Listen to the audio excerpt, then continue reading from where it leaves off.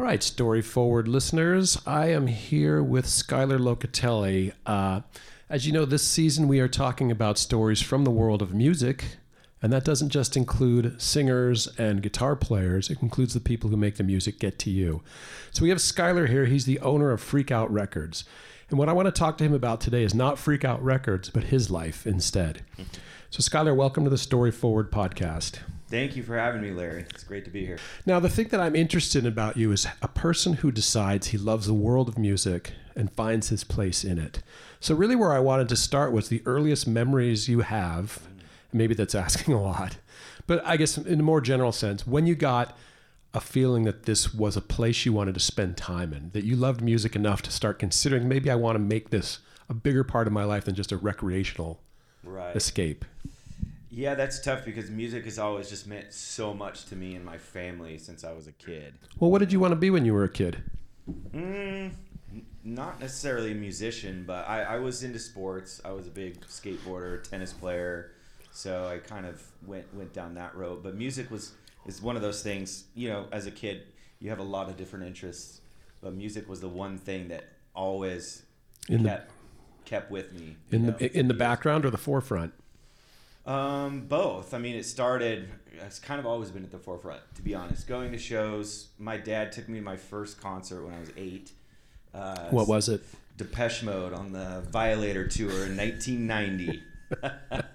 8-year-old kid on the lawn just screaming to go home the whole time. Just mascara, the whole thing. But it is a pretty cool show to say that was my first For an show. 8-year-old, yeah. My first real show that I went on my own, though, was I grew up in Twin Falls, Idaho. 2 hours away from here. Shout out Twin Falls. Yeah. And, back in the 90s, you get these reggae bands, like these awesome... So Burning Spear was the first, show I bought a ticket to and went to. Without your parents? Without my parents, yep. I was probably 12 or something. But at that time, for all of us, or 99% of us, music was something that you listened to, that you enjoyed, that you pursued, that made your life a little better. Yep. At 12-year-old, you didn't think, maybe this is where I want to spend my life. Not so much. So that shift for me was in college. I went to school on a tennis scholarship, and I was playing tennis my entire life, and quit that and joined the radio station. And that was my shift. Back up here a second. I didn't know about the tennis part. Uh-huh. And I want to explore that a little bit because that sport, not above, but almost above all others, requires a sense of commitment, individual commitment. Yep. That does lead to a lot of burnout. Is that what happened? Yeah, absolutely. Because, not only did I play individual competitive tennis, and then I played high school tennis, and then I was a part of Team Idaho. And I went to London in my senior year of high school for a tennis program. So when you were a teenager playing tennis, were you thinking of I can play professional tennis? I wanted to, yeah. And at one point I was just had my eyes setting on playing for the University of Oregon. I wanted to go play there. I just wasn't good enough. Well, and I was going to say, and that sport in particular is a sport where you find out you're not good enough at a very young age. Yeah. Although I am a high school state champion, so that was probably the biggest glory moment in the tennis career. That's fantastic. Yeah. You got that championship. Were you already over the hump though? Were you already oh? Yes, and I'd done a lot of individual competitive tennis, not through the high school stuff, and traveled all over the country to play bigger tournaments. Do you have your I played and beat so and so story? No, not that's the professional or anything. I wish. I beat Andy Roddick. I beat Andy Roddick several times growing up. No, not at all. So that's really interesting. So that it could have gone another way. What made you decide to be completely done with tennis and not decide, I still love tennis. I want to find my place in tennis. Right. Well, I was a freshman in college, and I went to Colorado Mesa University, and it's a D2 school, and I had a pretty basic scholarship, and it was a new coach. It was a team that I didn't know, and it was 5:30 a.m. practice as a freshman in college, and 3:30 to 5 p.m. twice a day off season. I was like, F this. In college, I just want to hang out and do not this anymore. So how quickly after that did you start DJing?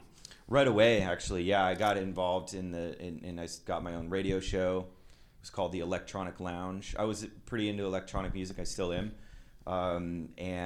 But I had a daytime show, and so I played all kinds of music.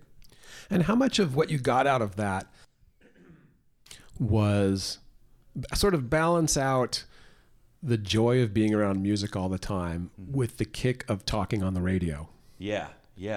It was both. The thing that I liked the most was the new music, because we got the promos and then I had these like relationships with the different, back then radio was different where, these people, radio promotional companies would call DJs and talk to them about, hey, what do you think of the new ads, or the new Modest Mouse record came out, like tell me what you think about it, what's your favorite song, and like that camaraderie, and then getting the CD and playing it when it first came out before it's out. It's fun. And it's a little bit of a rush, right? I mean, I used to write about music in Seattle in the 90s, and being on the guest list was the greatest perk of all time, right? Like, you guys go ahead and wait in line. And you were the kid in college who got to say, have you heard this yet? Yep, exactly. And I still think about certain records that came out during that time period that like were influential, And how much during that time did you get your first peek behind the curtain of what the music business looks like?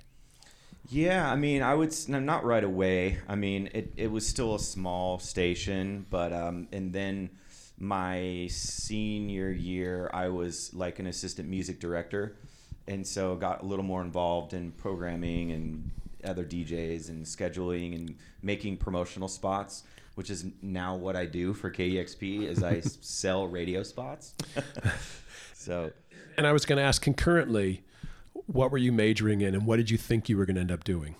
I started as a computer science major and had no idea what that meant. I just liked computers for some reason. Yeah, all I know is that doesn't jibe with 5:30 a.m. tennis practice. Nope. And then I just decided I got a business management degree. And I don't know, it just seemed like an easy thing for me to do, and I was passionate about owning and operating my own business already at a young age. So you wanted to own and operate a business. Yep. What did you think that business might be? When you graduate, let's back up a little bit. You graduate from Colorado Mesa, 22 years old. So it's 2004? 2004, yep. What were your initial thoughts? What were you going to do? Yeah, well, another huge shift in my life was my junior year. I studied abroad in Italy. Okay. And that was like a major sort of shift, study abroad, go away. Come back smoking cigarettes. Yeah, right. And, see life and culture. And I learned how to speak Italian.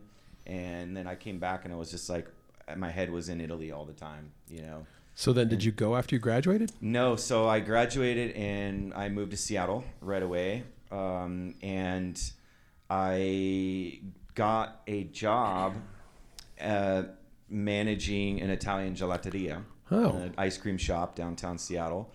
And I eventually became co-owner of that business, and I was there for 9.5 years. That's right. That's in my notes somewhere, and I'm looking for it, but I can't remember. What was the name of it? It's called Gelatiamo. Okay.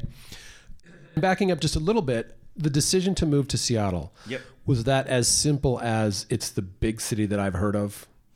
Not so much. It was a family thing. My mom had moved there right after I graduated high school. Okay. And so I was visiting Seattle in the 2001, 2, 3 range on Christmas breaks and stuff. And it was a pretty seductive place back then. Yeah. My mom lived right downtown, and then I got a job downtown, and so I spent most of my, half of my Seattle life downtown, which was cool. And you want to give a plug for your mom's book? Yeah, sure. My mom wrote a memoir. It's called Petting Tigers. And another interesting fact, she was raised a Jehovah's Witness. And so it's a story of her life in that, and she was in it until she was basically my age now. So But you weren't raised a witness, or maybe I you were. was until I was about 4. My mom got out of it then. So I have 2 older brothers, and they kind of, got, especially my older brother was, in 6th grade or something when she got out. So he was already giving talks, being brainwashed. That's how that works. And just as a quick aside, so the impact of that on your very young life was no holidays, right? Yeah, no holidays. Yeah, I think I had to reject a Valentine in 1st grade and went home crying, and I think that was my mom's cue to get out of there. My religion makes my 6-year-old son cry. That's right. Yeah, that's just awful. But we're not here to judge. So let's go back to Seattle, and you're working at. You're not working at. You're co-owning. Yep. I'm not going to try to butcher the word. I'll just say a place that makes gelato. That's right. And I guess at this point, where is music in your life? Yeah, Seattle was like access to shows, right? That, and I immediately met one of my best friends, my first sort of like music industry contact. He was the talent buyer for the Triple Door Theater, which was right across the street from where I worked, and so KXB was doing day sessions there, and they just do shows all the time. And so he was my first guest list, and he remained my contact for all the venues in Seattle for years until I got to know everybody. And do you think that can accelerate your entry or anyone's entry into the business when the first time you're going to shows a lot, it's on the guest list? Yeah. I mean, it might have turned out different if you just, I just like going to shows. Here's $10. Yep. Yeah, I think so. I mean, it's, I don't know. I still like to buy tickets too at times, but I definitely, for the most part, get guest listed. I guess what I mean though is that you were seeing like your first mass experience of going to live music, you were seeing it at a slightly different angle. Yep.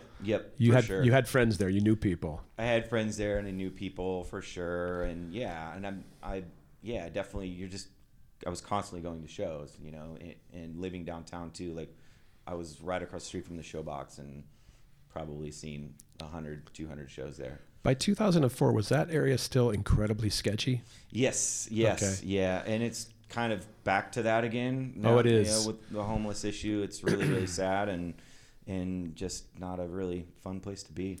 There's a documentary movie that was shot in Seattle in the 70s. I can't remember the name of it, but it was about homeless kids who lived on that corner. Oh, wow. It's really fascinating. I watched it recently, and I can't remember the name. Shoot, I wish I could. Poor hosting by me. But back to you.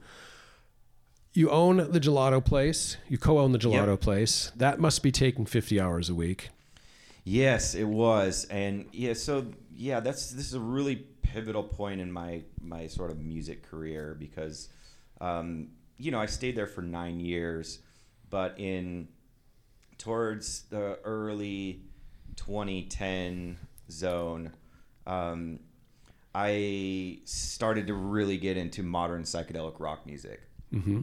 And I found out about Austin Psych Fest, which is now called Levitation, and went there in 2012 or 13, something like that.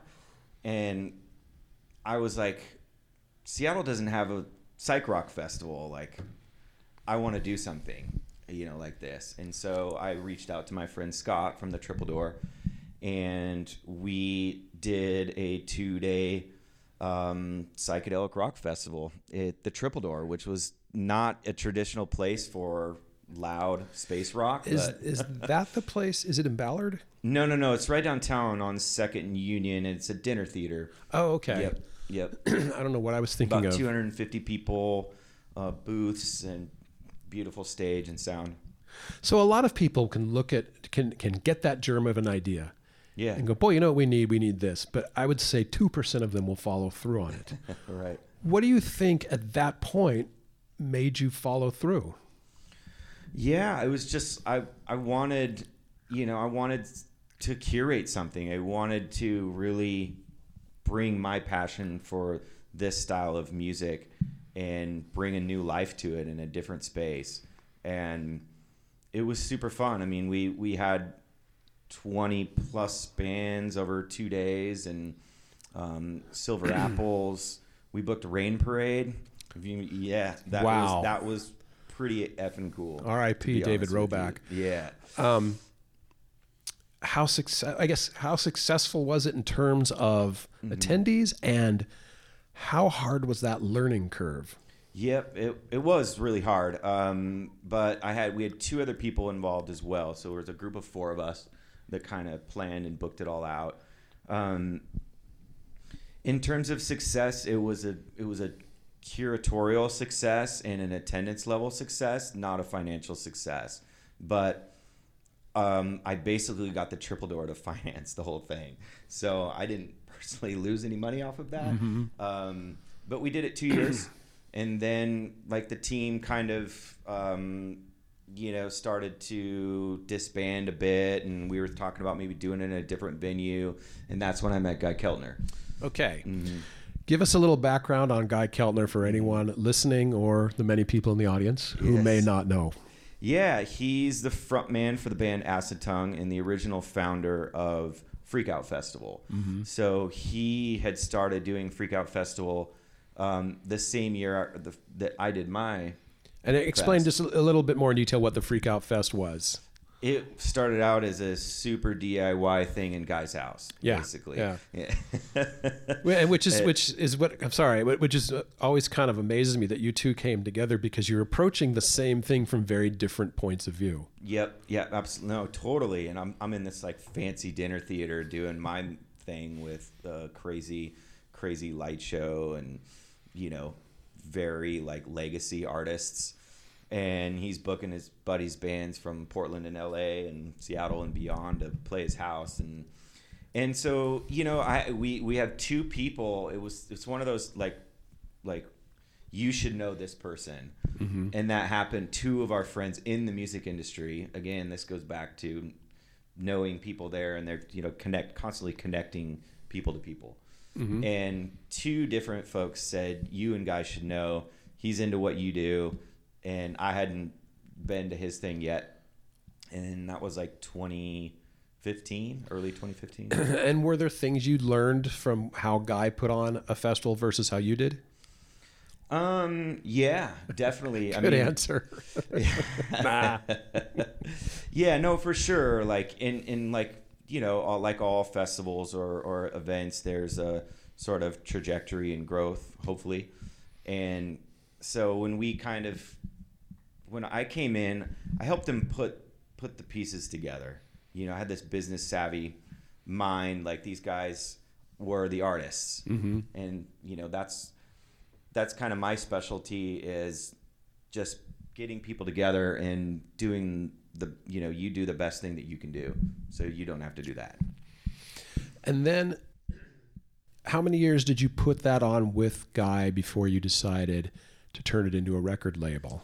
So only one year. So that's quite a leap. Yeah, no. So this is the story of what happened in 2015. His fest was in December, and it was already happening. He'd already curated everything. The show was going, and I showed up. We meet, and we were talking about doing my thing at Numos, and he was like, "Well, hey, I'm already doing my fest. Why don't you just help out with that, and then let's maybe decide if we want to do something after that." So how come you didn't say, well, why don't you help out with my fest? Well, I kind of did, but I was also like I wanted to do something. I wanted to like see him in action first before we actually, because he was working for Numos at the time. Right. And I was talking about hosting my event there. Mm-hmm. And so, so I kind of just helped out with hospitality and artist stuff at that year. And then January of 2016, Ian and Guy and Ian was another co-founder of Freakout, who's now, he's also founding member of Acid Tongue too, but he kind of phased out, moved to LA. He's not a part of the label business anymore. But I went to those guys, and I'm 5-6 years older than them, and was like, that was great. What do you want to do? And that was then, out of that conversation, we decided to create a label. Can I back up a little bit? When you went into that conversation, actually backing up even further, when you are collaborating with someone like that, an early collaboration, and you're watching things unfold, is your mind working to figure out ways to make it better, to make it work better? Are you getting ideas the whole time? Yeah, for sure. And then when you met with them, did you already have the idea in your head? To do the label? Yeah. Not so much, just because I'm not a recording artist. So the fact of or the need was there with these guys. They have their own music, their own bands, our friends' bands, and that was kind of like, and he had already released some under a different label, Mm-hmm. and so that was just kind of like the initial need was like, well, we've got some records we could put out. Let's do that. And is there ever a sense of that maybe we could make our living doing this too? Well, that's the intent, right? And hopefully someday that is the living. But I think, excuse me, the festival component has really like potentially making that a reality down the line by having that. Or we need our bleach, but that seems to it ramps things up and complicates things right. At the same time, right? Right. Yep. So in your life at this time, then this is 2015, you're a grown up boy, Yeah. and you own a business already, but you had to make a decision. It sounds like at some point, unless I'm reading too much into it, but you had to offload the business.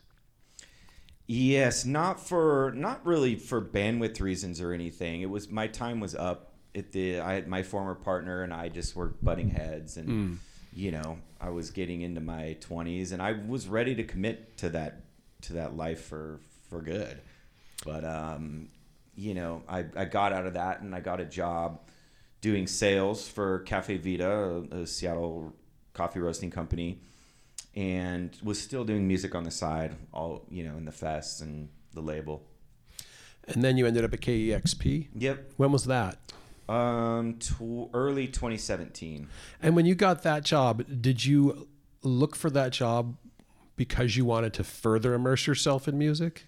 Yes, I wanted a job. I wanted a career in music, and it was like, it was the right thing. I'm a business salesperson already. I was doing national sales for Cafe Vita, and they were looking for, my role at the time was an account executive, and it was a perfect fit. I was like, I can work for a radio station and do what I do, without being a DJ or in programming or something. Mm-hmm. And it's actually it's something I stress a lot when I talk to people is finding your place in the world. Mm-hmm. And what you just said really resonates because you're not a DJ, you're not a performer, but you're kind of the backbone. Without you, it doesn't work. Yep. So when you got into that, I've known a lot of people who have switched industries, and when they switch to the industry that it turns out they love, a light goes on. Yeah. Was that the sense? Did you I'm loving selling this airtime way more than selling coffee? Yeah, for the most part. And two, I like to be innovative, and I feel like I'm doing that at the station right now, and that's keeping me energized there. I don't like stagnation. I don't want to sell widgets for my, Right, it's more meaningful. And there it's a sales position, but it's all about partnerships, and that's what I'm good at is really, not just selling you a vacuum. It's like you're kind of selling them a key to the KXP community, essentially, and that's a lot of fun. And is there any cross-pollination between that job and Freakout? All the time. I've had the conflict of interest conversation with the station.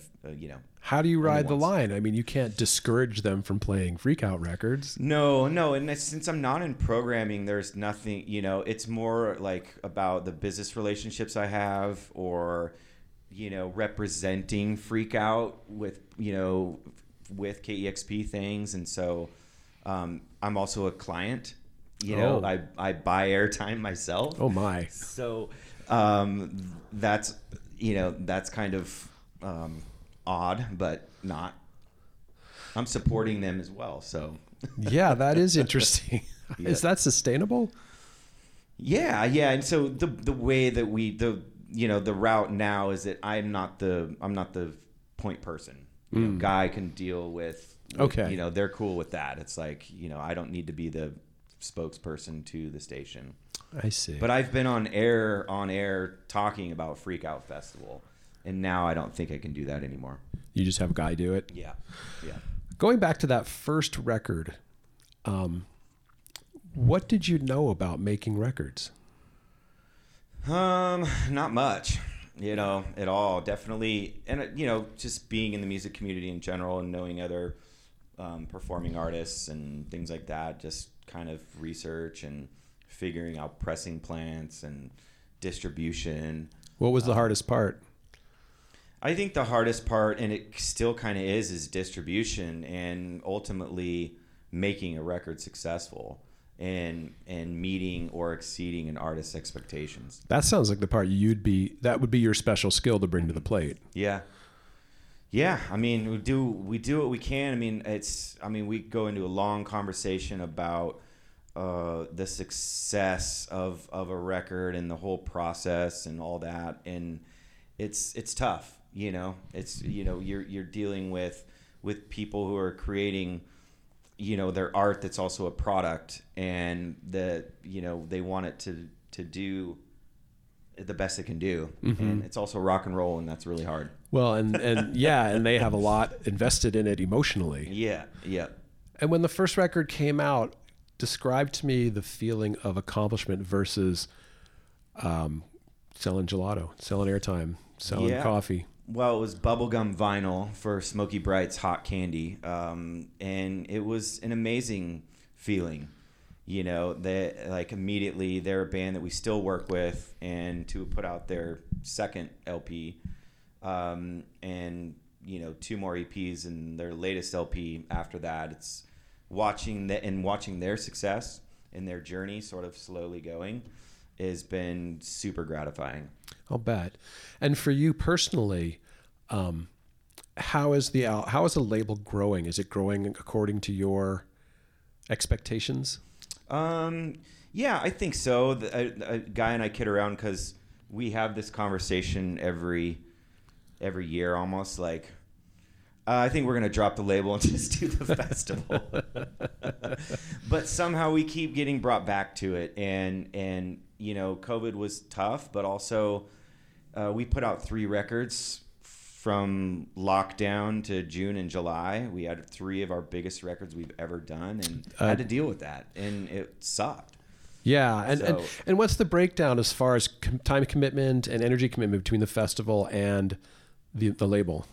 Well, the festival is I don't know. Now it's just kind of all consuming. We usually start working on it in January, and it happens in November. And the team's grown, which has been amazing. And we have a festival director. Guy and I are the owners.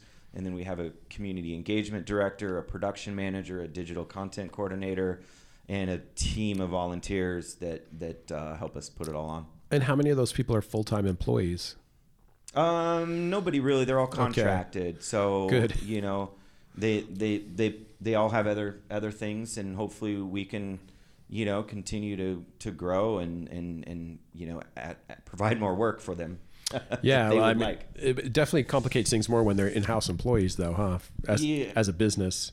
Yeah, exactly. I mean, I think the employee route is hard. I mean, just we're not, you know, we don't have the type of revenue to deal with taxes and employees and insurance and all that. Right. So, well, we're getting close to running out of time. So let's look toward the future then. Sure.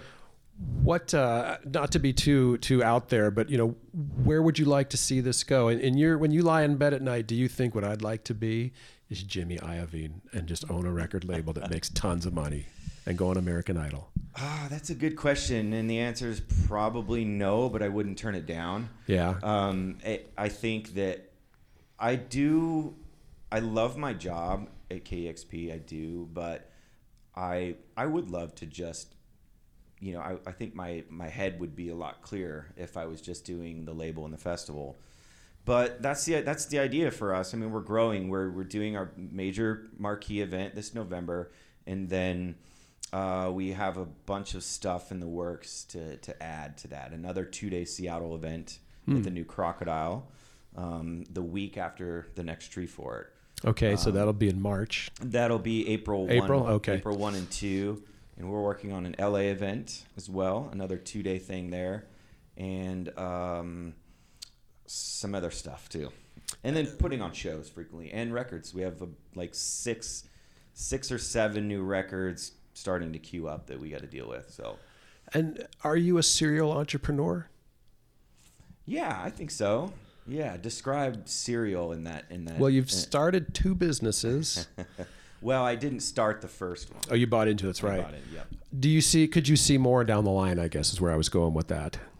Yeah, I mean, I think subsidiaries of Freakout, and other things that we can do. It could, I love what Treefort's doing they have their own venue now. Yeah. Like, could we get to that level where we have our own Club spot? Freakout? Yeah. My dream would be a studio, loft, recording studio, venue, Italian cafe. All in one building. Throw it all in there. Coffee, music, record store. That's great. So when you look down the line, though there could be future businesses, this focus is kind of a culmination. You've arrived at where you want to be. I think so. Yeah. I'm feeling good about it. Fantastic. I'll be 40 next year. And so, the next 10 years of my life, we'll see where it goes. Right. That's when your metabolism slows down. Yeah. Sorry. So I start making better decisions finally. Well, it seems like you've made some pretty good ones so far. Thank you, Larry. Well, thank you, Skyler, for coming on the Story Forward podcast. Thanks to Treefort for having us. Thanks to all of you for showing up. Mm-hmm. Yeah, thank you very much. And I'm always happy to talk to you, Larry. Always happy to have you. Yeah. All right. Cheers, all right. man. Thanks.